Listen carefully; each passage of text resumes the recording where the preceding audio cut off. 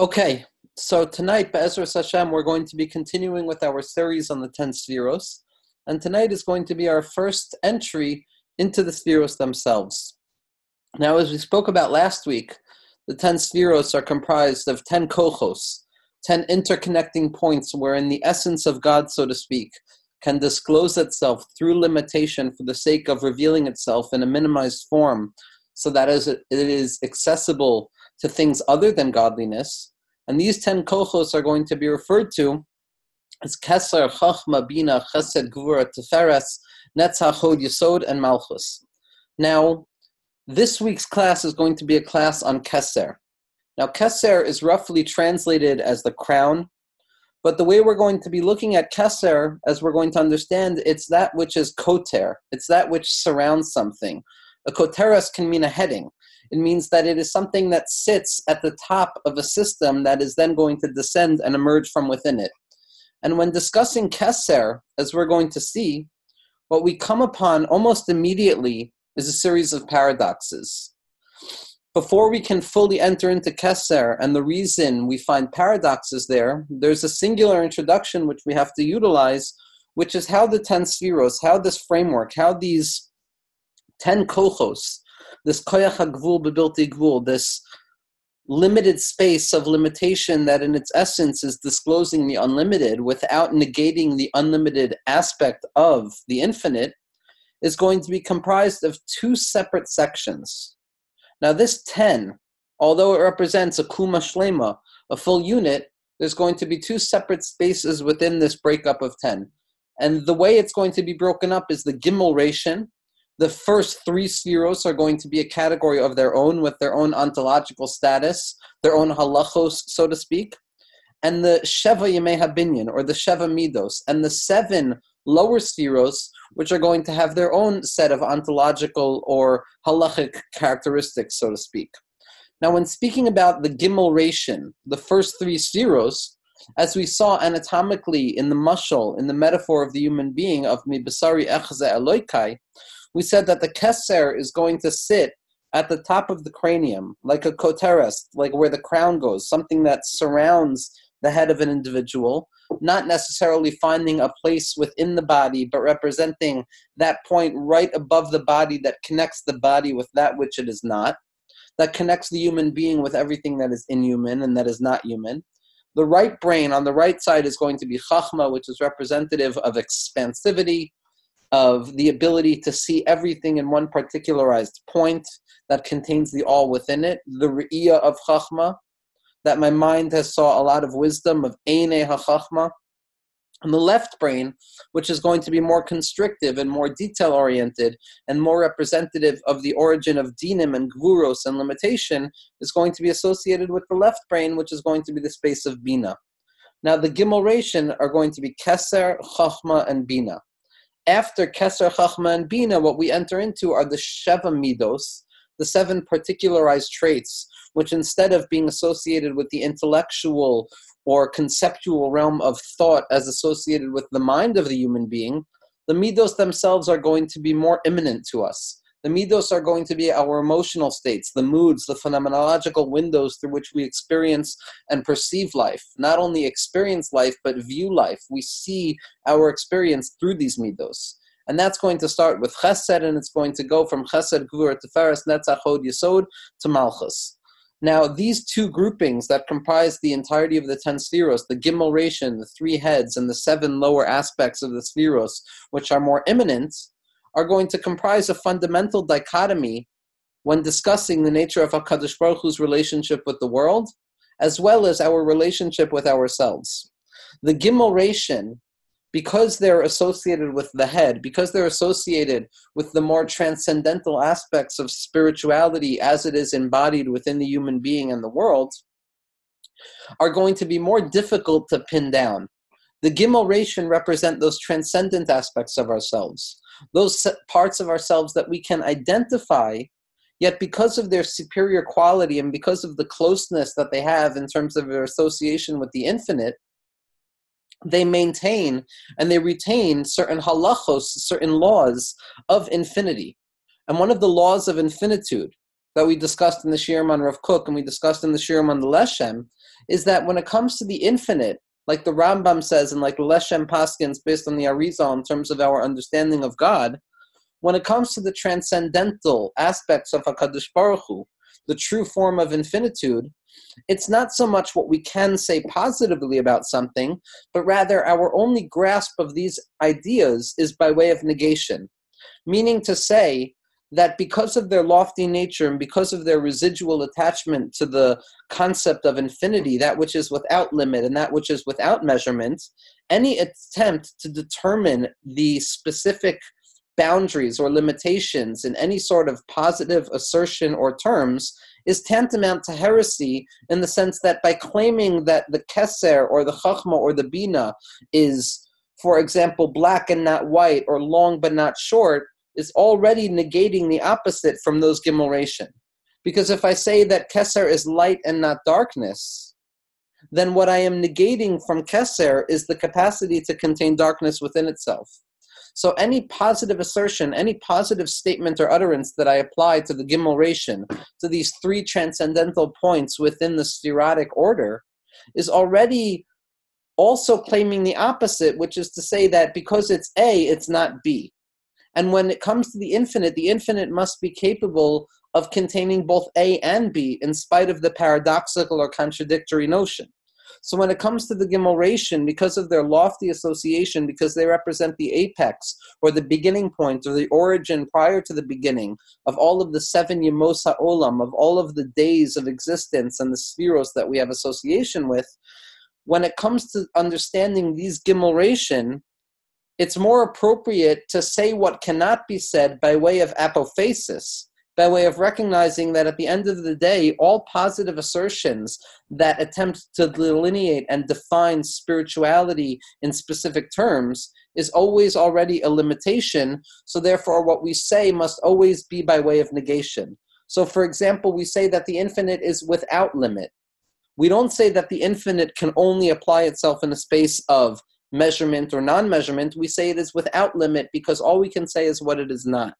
We say that HaKadosh Baruch Hu doesn't have a body. We do not say that HaKadosh Baruch Hu is bodiless or incorporeal, because by claiming that the infinite can only manifest within unlimited nature, we negate the possibility of Hashem and his infinite capacity to manifest within limitation as well. So like the Rambam says, at the apex of understanding spirituality, or that transcendent space within existence, the proper way to be holich, the proper way to follow through in terms of understanding, is by way of negation. Now, a mashal, an example that can be used to describe this dichotomy or this binary between the two stages of the spheros, the first three, which are going to be the keser, chachma, and bina, which are associated with the mind, and then the 7 lower spheros, which are going to be associated with the body and the emotions, can be understood as follows. Now we know that by Bein HaMetzarim, by the destruction of the Beis HaMikdash and the mournful process of history that the Jewish people go through on a yearly basis to commemorate the destruction of the temple and to mourn the practical absence of Kedusha and situatedness of Kedusha and Baitiyut and a place to go to and to feel at home in our lives, we commemorate by approaching the Bein HaMetzarim with different readings from the Torah. Now prior to Tisha B'Av, prior to the commemoration of the destruction of the Beis HaMikdash, which is associated with all of the manifold traumas that each and every individual experiences, as well as the collective experiences. Prior to Tisha B'Av, we read Gimel de Paranusa. There are 3 haftorahs that are read for the 3 weeks preceding Tisha B'Av, which are associated with mournful presence and destruction and traumatic awareness. After Tisha B'Av, after the destruction of the Beis HaMikdash, they're going to be the Sheva de Nachemta. They're going to be the 7 haftorahs which are associated with comfort.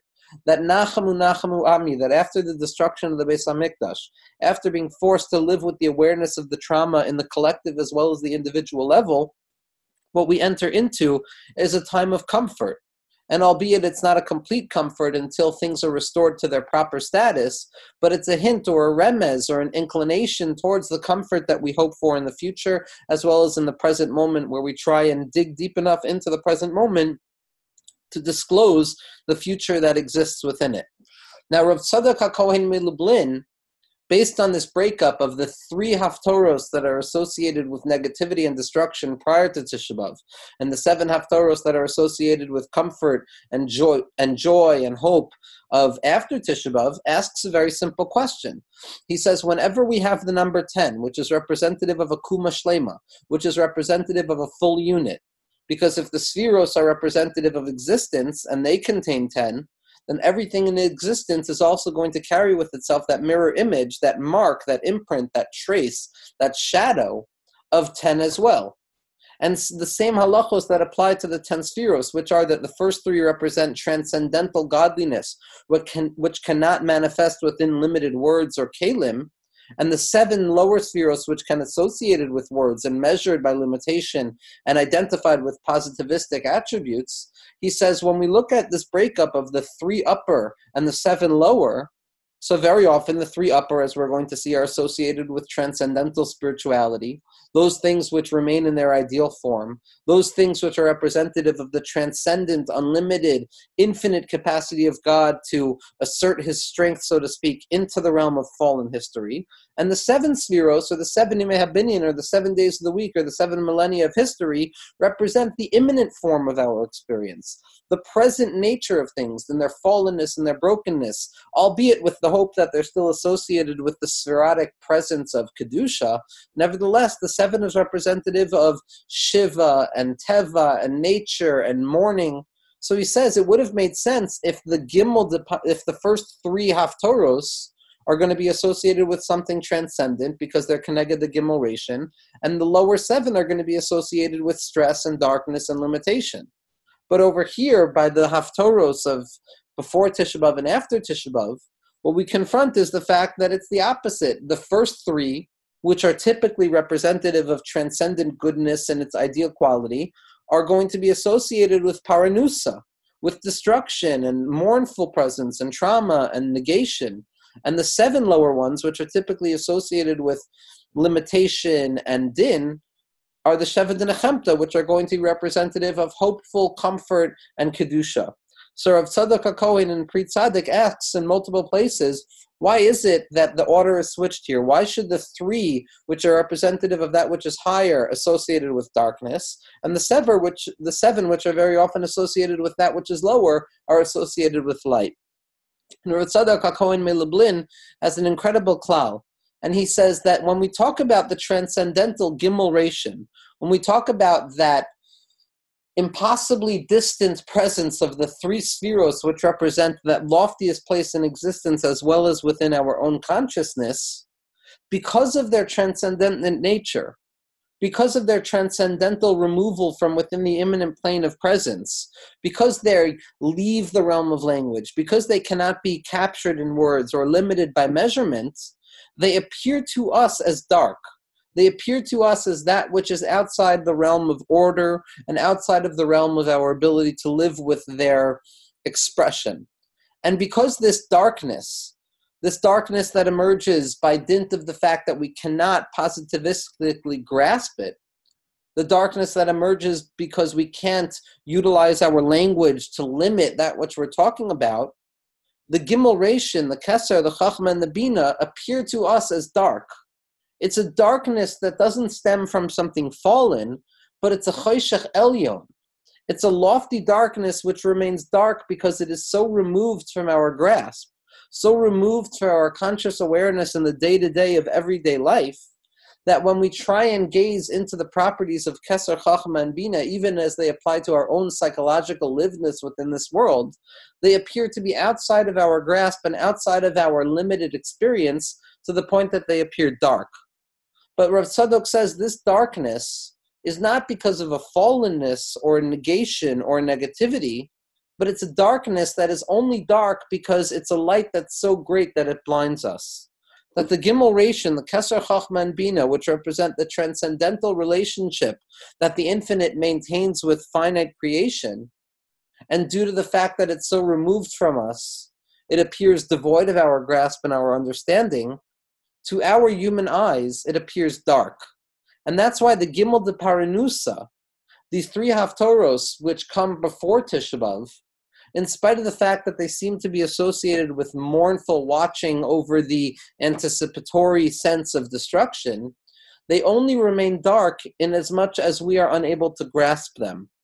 But la'asid lavo, in the future or in each and every one of our particular lives, we have the capacity of tasting this on a day-to-day level in the bechina of Oilamecha Tireh B'chayecha. That darkness, that apophatic negation of our ability to determine anything positively, can be grasped in a way that it becomes accessible to us. That these paranios, these things which remain removed from us, in truth contain the deepest level of light to the point that they blind us. And the Sheva Dinachemta, those midos that we have association with, from Chesed down to Malchus, because we have a grasp of them, because we can have an actual conceptual relationship with these ideas, they're going to represent themselves to us and be disclosed to us as if they were light and graspable.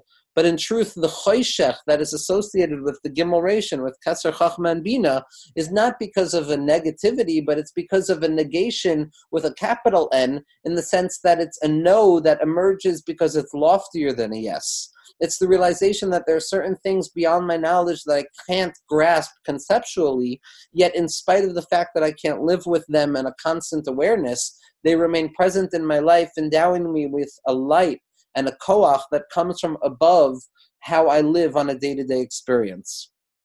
Now, when it comes to Keser, Keser is representative of the paradoxical unity between the infinite and the finite, between nothingness and something. Keser, as the loftiest of the spheros, there's already a discussion in the Ramak and a machlokas amongst the Rishonim of Kabbalah as to what the nature of Keser is. Now, because Keser is the loftiest of the spheros, there are certain Mikubalim that wanted to associate Keser with Ein Sof itself. They wanted to associate the highest of the spheros with God himself, so to speak. Now, the Ramak, thankfully, comes along and he says, God forbid, we can never say such a thing.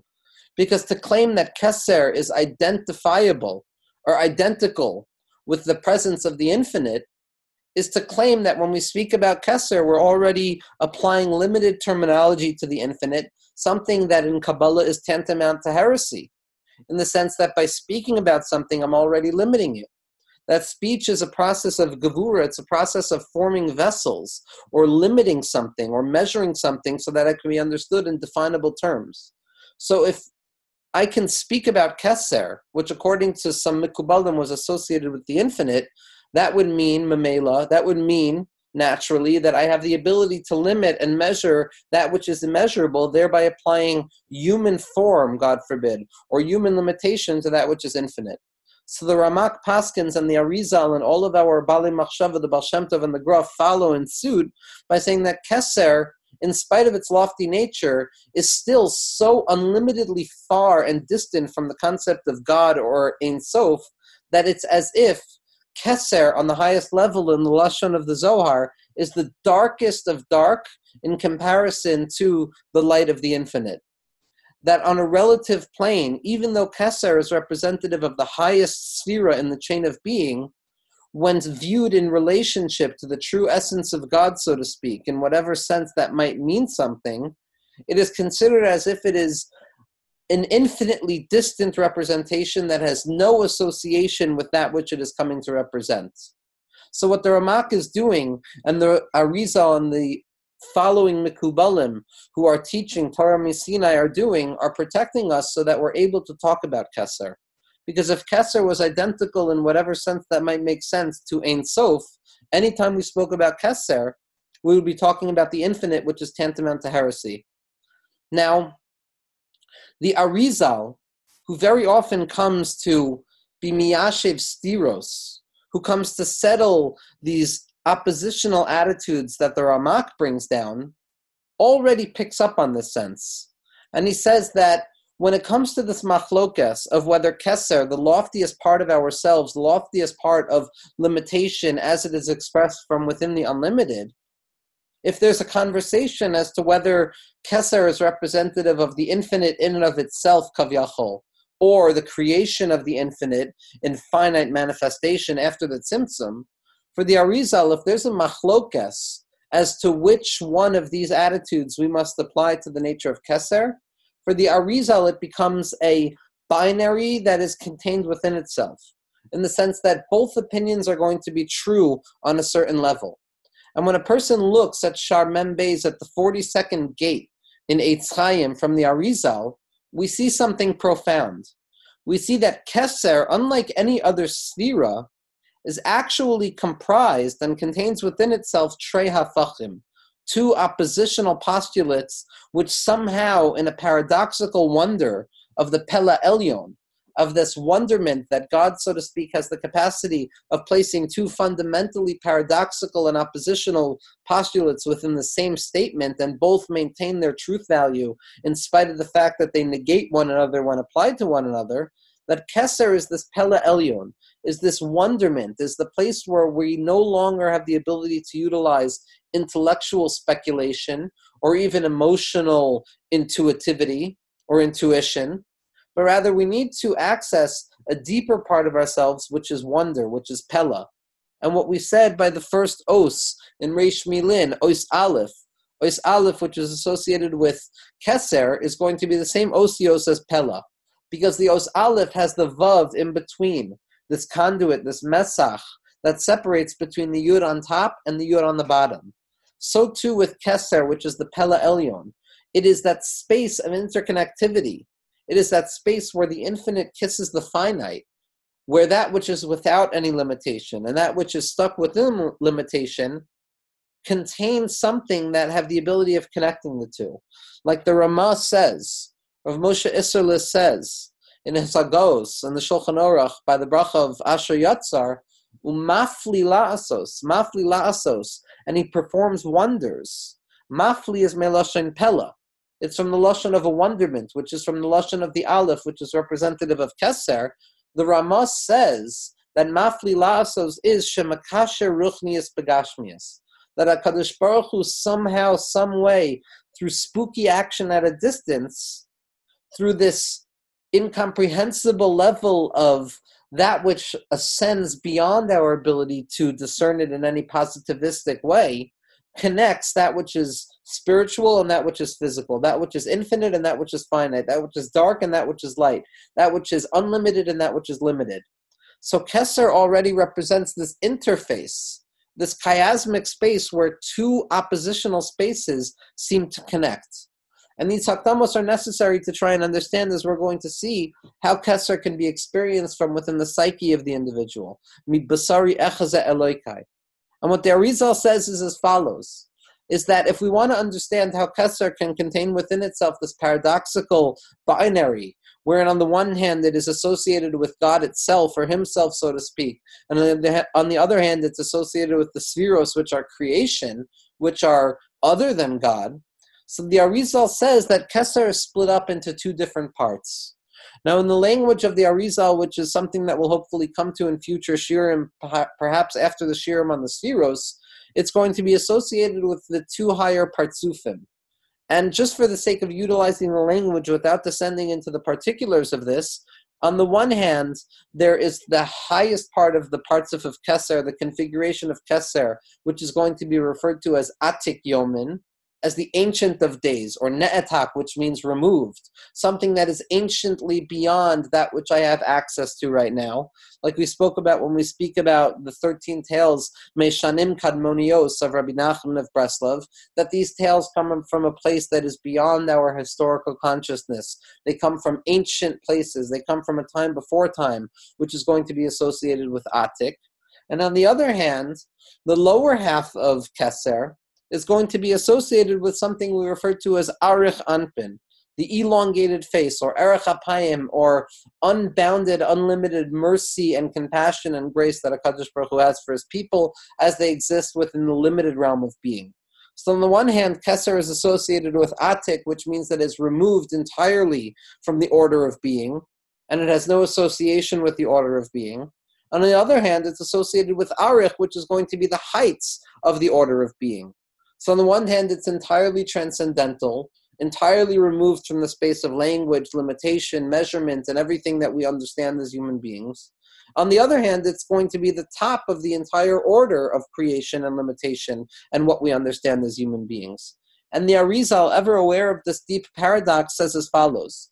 He says, Keser, the highest sphera, becomes the interface, becomes that place where the infinite kisses the finite, where the unlimited kisses the limited, without either pole losing its essential and ontological quality. Like we said in numerous of these shirim, there's a difference between a contradiction and a paradox. A contradiction is a contradiction of terms. A postulates A, B postulates B, and A is in opposition to B, and therefore, in order for us to determine something, either A or B is going to reign supreme. Now, the simple fact that there's a relationship in a contradiction means that A becomes A by dint of the fact that B pushes against it. But at the end of the day, both are not going to be true. Either A is going to be true or B is going to be true. A contradiction of terms needs to be settled. A paradox, on the other hand, is where there are two oppositional qualities, yet each one of them remains true in and of themselves. And this dialectical relationship, which offers no synthesis, which offers no settling of which is true, is in essence that which keeps both sides alive. That A and B in their oppositional force are somehow, some way keeping the other alive. The fact that A is in opposition to B and that B is in opposition to A is what gives strength to A and B so that they're both held in abeyance. Both A and B maintain their own individualized existence, holding each other up by dint of their oppositional relation. So that both are true in a paradox. Both A and B are true in a paradox. This is represented, as we're going to come to the sphere of Bina, in what we refer to as Elu ve'elu divrei Elokim Chayim. By Elu ve'elu divrei Elokim Chayim, it doesn't mean that there's a contradiction of terms and one has to win out over the other, but it means that there's a paradox of terms, which means that both these and those are the words of the living God. But as we associate with limited measurement and language in this worldliness, we must choose and determine a specific side of things. But that doesn't negate that in their ontological purity, both are true. So by a paradox, both A and B are going to be true.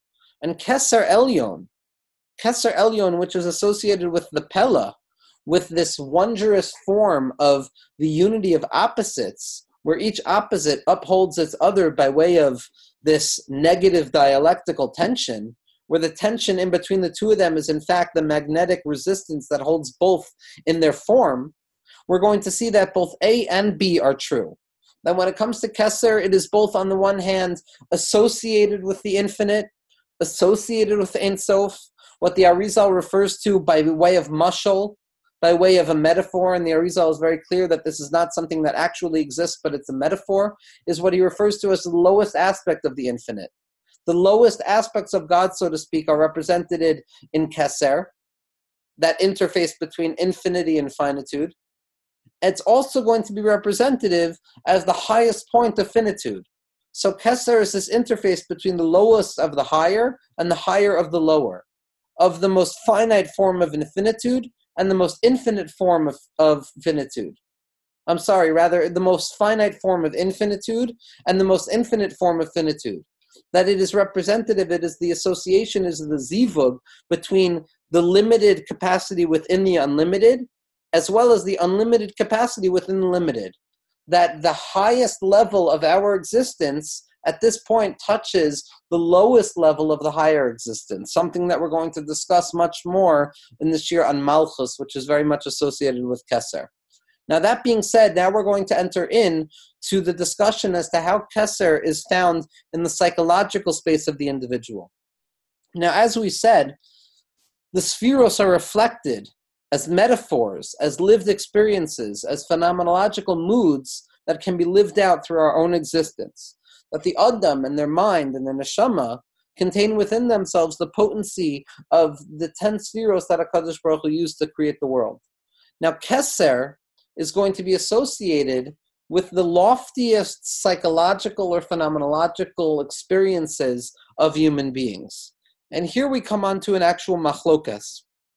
On the one hand, Keser is going to be associated with ratzon, with will, with the desire that a person has. And desire, when a person speaks about desire or will, what we're already speaking about is that which precedes any form of manifestation. That the willful nature of an individual, or the desire that an individual feels, very often emerges out of nothingness. In an autogenesis, in a birth out of its own self, the human being has the capacity of falling into desire. Desire represents all that I want for myself, all that I want for my family, all that I want for my world, in a way that is not yet related to the actual reality of the world.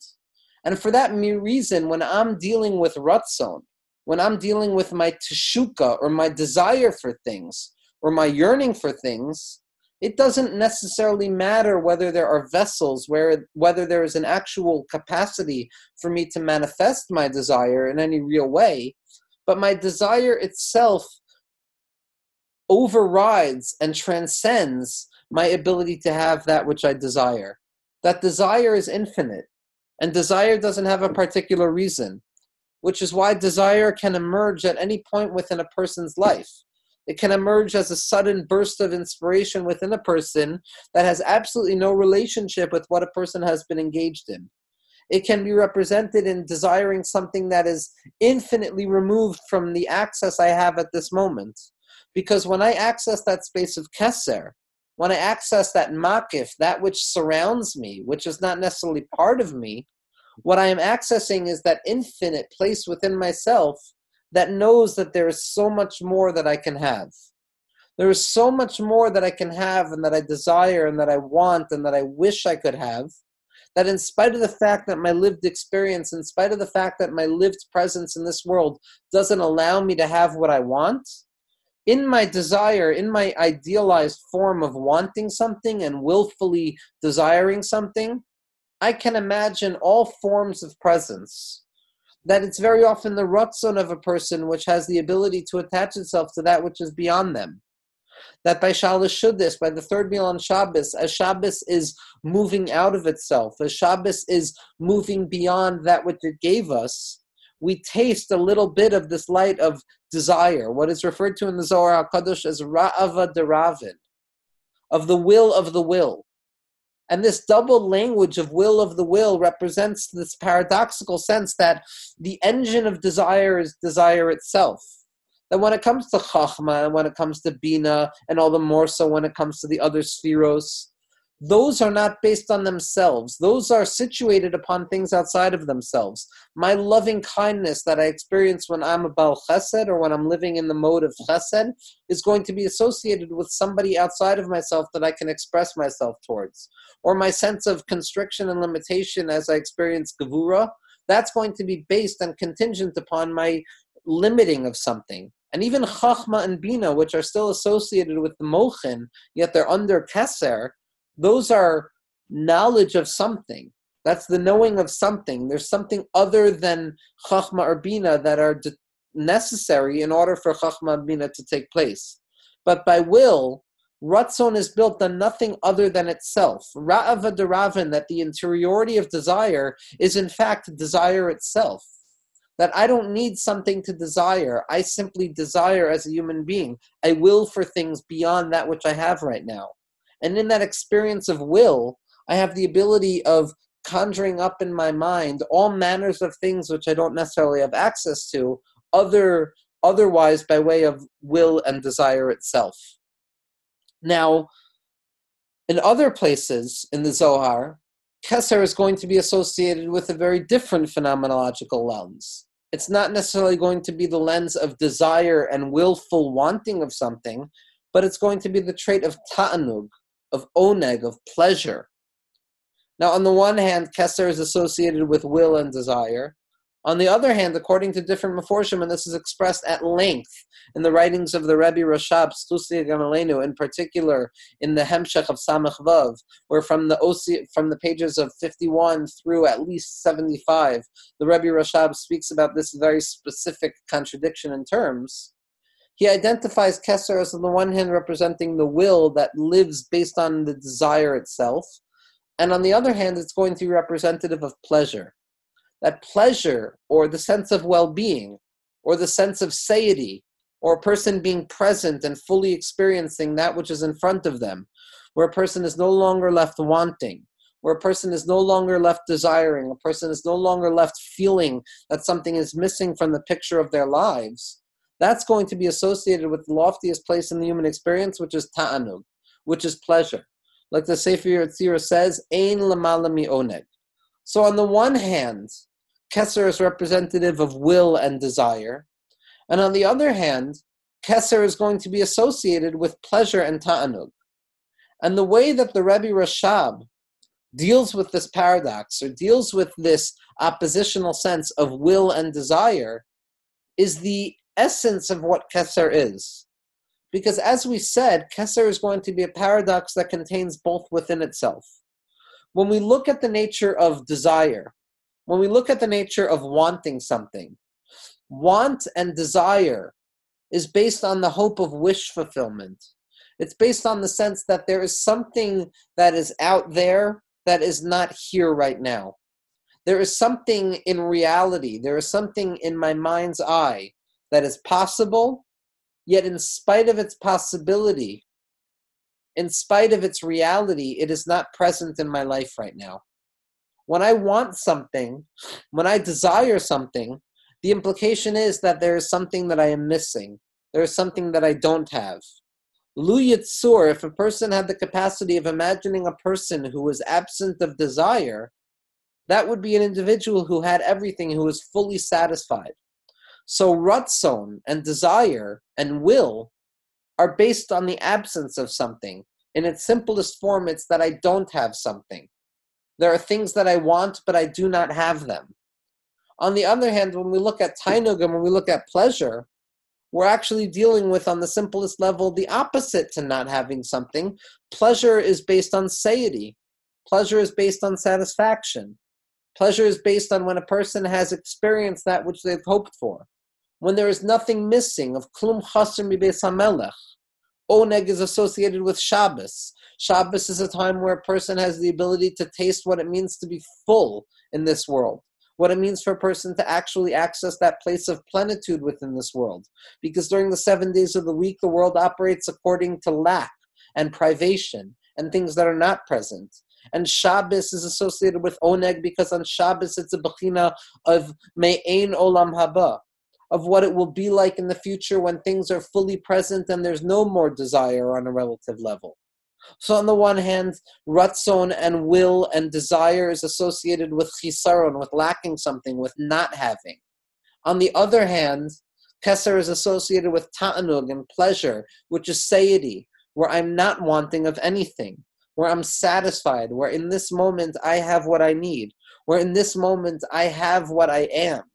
I simply am in the moment, and there's nothing that I am seeking, and klum chaser mi beis hamelech, and I desire nothing. That there's no more chayfetz, there's no more tshuka. Tshuka and desire and will is run by absence. There's something missing, and therefore I desire that thing which is missing to be in my life right now. Tainug, on the other hand, is built on presence, which means that there is something here right now, and therefore I don't need anything else. And it's specifically by Keser that these two applications can be true at once. Like we said, and this is based on the Rebbe Rashab and Hemsach Shamach Vav, that the Arizal says that Keser is built of two aspects. It's built of the lowest expression of infinity and the highest expression of finitude. That it's the lowest level of God, so to speak, and the highest level of being. It's the interface between that which is unlimited and that which is limited. It's the place where they kiss. It's the chiasmic structure where A becomes B and B becomes A by dint of the oppositional force that maintains them without allowing a synthesis to say that it's really A or that it's really B. Something that would be associated with the settling of contradiction and not the upholding of paradox, which is the place of faith, as we're going to see. That by Keser, by the interface between what it means to be a conscious individual and what it means to have access to that deep unconscious space where the self dissolves into the collective, where the limitation dissolves into the unlimited, where the human being represents where the human being recognizes that at the depth and the core of my psyche, at the depth and the core of my psychological individuation, I am nothing but a representation of the infinite unindividuated klal, at that place of keser, ta'anug and ratzon dance with each other. Pleasure and desire dance with each other. Because while in the world of limitation, pleasure and desire are two oppositions to themselves, and that when I desire something, I can't be fully pleasurable, and when I'm in pleasure, I can't be desiring something because they're built on two opposites, one based on absence and one based on presence, that I desire that which I lack, and I take pleasure in that which I have.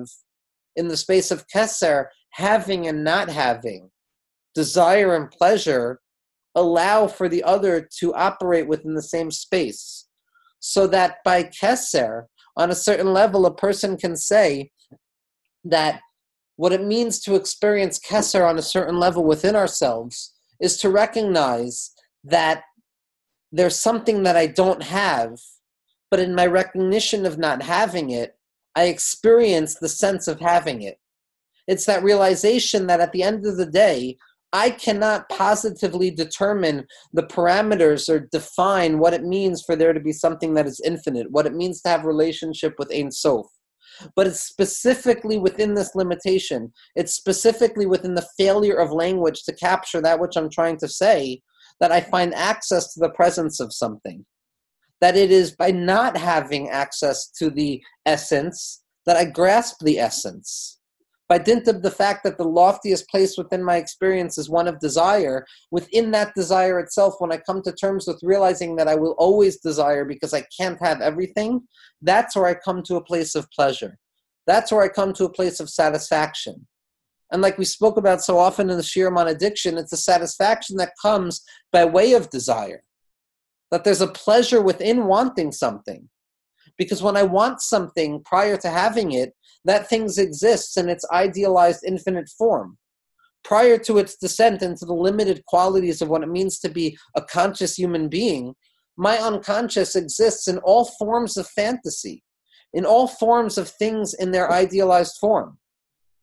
My Rebbe Rav Weinberger said, when it comes to the first letter of Rav Yisrael Salanter in Igros Musar, Rav Yisrael Salanter says a famous line, Ha'adam chafshi b'dimyono umuzgar b'sichlo, uma'atzor b'sichlo. That a person is free in their dimyon, is unlimited in their imagination, and they're limited or they're contained within their seichel, within their intellectual and intuitive processes. And in the world of Musar, which is associated with the limited content of what it means to be a human being, typically the way that keta, the way that pasuk is read is as follows. Ha'adam chafshi b'dimyono. A person is free in their imagination means that the imagination allows for a person to fall into this abstract space of freedom where they can fall into all sorts of sins and transgressions and failures, but it's specifically with the seicha where a person is going to be chavash themselves, where a person is going to have control over themselves. Rav Moshe Weinberger, by way of Derech HaChasidus, by way of the Baal Shem Tov, interprets it differently. That ha'adam chafshi b'dimyono, it's specifically in the dimyon of a person, as Rav Kook speaks about so often, that a person has access to freedom. Freedom to live with two oppositional traits in one. Freedom to live with the awareness of the fact that I want something and I desire something so deeply, and in recognition of that desire, in recognition of that unsatisfaction, that dissatisfaction that abides in the heart of what it means to be a human being, it's specifically there that I have access to that tanug. It's specifically there by the place of keser, by the place of ayin, by the highest point of what it means to be a human being, where I come to realize that there's an infinite distance between what it means to be a human being and what it means to be God, so to speak. That kedushasi l'maala mikdushaseichem. That no matter how high I elevate myself on the rung of being, no matter how high I climb up the rungs of the ladder of what it means to be a ben adam, what it means to be an individual, which can be Adam Elyon, like we said last week in the name of Simcha B'nim of Pshischa, that through our imagination we have the ability to be Medavik HaKadosh Baruch Hu. It's specifically in the recognition of our limits, in the recognition that our desire is infinite, and because our desire is infinite and it can never be satisfied, that is where the satisfaction comes from. By accepting our desire, by accepting the fact that even in the moments of presence, that even in the moments where a person feels full and satisfied, There is still a rumbling of ratzon, there is still a rumbling of desire for something which is not yet present. That there are two modes of desire. There's the desire for something that is not present, and then when I get it, my desire is satisfied. And there's a deeper level of desire, which is that even when I have what I've been desiring, even when I have what my heart has desired all along, I come to find that at the heart of owning, at the heart of grasping, there is an irreducible sense of desire that abides within it, and that is where the deepest level of ta'anug comes from. So when we talk about the stira, and the Rebbe Rashab talks about the stira of what it means to operate within the realm of keser, whether it means to have desire, whether it means to have pleasure, what we can say is that keser is in and of itself the pleasure of desire. The pleasure that emerges when a person realizes that there's an infinite amount of desire that can never be truly satisfied. And this is where we come on to another aspect of keser, one that is not expressed in the writings of Chabad or the Rebbe Rashab, but is expressed in the writings of Rabbi Nachman and Likutei Moharan, in Torah Vav and in Torah Chaf Dalet, in the 6th teaching of the first volume of Likutei Moharan, and the 24th teaching of Likutei Moharan, as well as the 64th teaching, actually. Because by the 64th teaching of Likutei Moharan, Rabbi Nachman confronts the ontological crisis of faith that emerges when being meets nothing, or when limit meets the unlimited, or when something meets nothing, or when the loftiest part of myself realizes its own limitations in confronting that which is above me, that which is perpetually transcendent to me. And there Rabbi Nachman says, after discussing two different forms of kfira, or doubt that a person can fall into, he says that siyag l'chachma, the thing that surrounds chachma, the thing that protects chachma, is shtika, is silence. There are certain things in this world, there are certain paradoxes in this world, which are not only unanswerable because we don't have access to the answer because of the limited nature of our intellectual or epistemological form, but rather they are ontologically unanswerable. They are kushios, they are questions that are so real that they can never be answered because they exist simply as pure questions. And at that point of the pure question, which can't be answered not because we're not smart enough, but because even if we were smart enough, there is never an answer, as Rabbi Nachman teaches us so often that the mode of epistemological knowing associated with keser is non-knowing, of tachlis hayadiyah shelo neda, that the apex of knowledge is that a person comes to recognize that I can't know anything, that at the end of the day, after all is said and done, after all of the hakiros and the haskala and all of the philosophical speculations that human beings have gone through from the beginning up until right before the end, are nothing in comparison with that which cannot be uttered. And therefore the only mode, the only phenomenological experience that a person can have when confronting these questions, which, like we said in the name of Rav Tzadok, because of their brightness and their luminosity appear to us as darkness and suffering, is shtika, is silence. The questions that Rabbi Akiva asked and Moshe Rabbeinu asked when confronting the deepest, darkest levels of existence is shtoik, kach Allah b'machshava, be silent. This is the way it elevated within my unfathomable will, says God. That silence is sometimes the only mode of exposure that a person has to confronting the deepest mysteries of existence. And it's a silence that is not born out of a failure of speech, but a silence that transcends speech. The siyag l'chachma shtika, Rabbi Nachman says, that which surrounds chachma, which is a siyag to it, is keser, because keser is above chachma.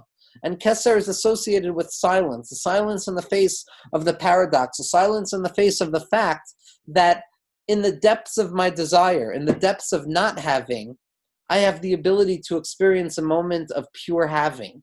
In the depths of wanting something other than what I have right now, of wanting access to the deep recesses of my unconscious that precede keser, that precede my desire, that precede what I want in my life, there's a deep abiding sense that wherever I am, there I am. At that moment, I have the ability to access a point of ta'anug, a point of presence, of satisfaction, deeply embedded within the dissatisfaction of desire. And Rabbi Nachman says in Torah Vav something incredible. He says, you want to understand what keser is. You want to understand the loftiest level of what it means to experience godly presence in this world, in the ontological form of the spheros, as well as in the epistemological and psychologically lived form of being a human being. He says, we have to understand the nature of keser. And to read from Torah Vav as follows, he says as follows. Rabbi Nachman says that the Bechina of Keser is going to be associated with the name of Eke, Aleph He Yud Ke, which means Ana Zamin Lemeheve. I am prepared to be. That everything I know, all of my experiences, the sum total of what it has meant for me to be a human being in my individualized and collective sense, has led me to that place where I realize that I have not yet begun to be. That at the apex, at the top, at the loftiest place in my experience, I come to realize that I have not even started yet. And at that moment, when I allow myself to become vulnerable, when I allow myself to own the realization that even where I thought I was satisfied, I'm still desiring, that's where I have access to the nature of Anna Zamin Lemeheve, that I am prepared to be now.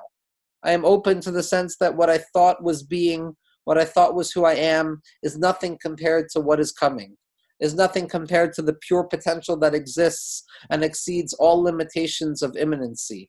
That transcendent boundary that opens up vistas of infinitude and nothingness with a capital N in front of the person. Rabbi Nachman says as follows, V'zeh bechinas keser. And this is the aspect of keser. Ki keser lashon hamtana. What does keser mean? Keser means to be patient and to wait.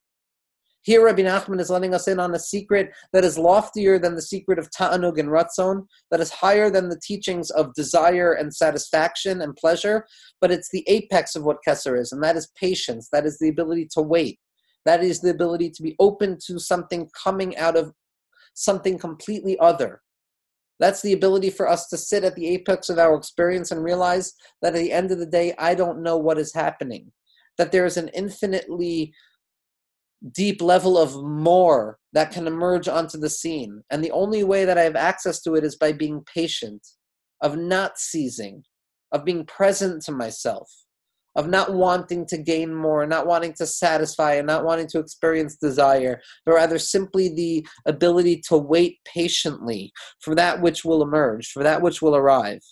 Bechinas tshuva, it's the aspect of tshuva.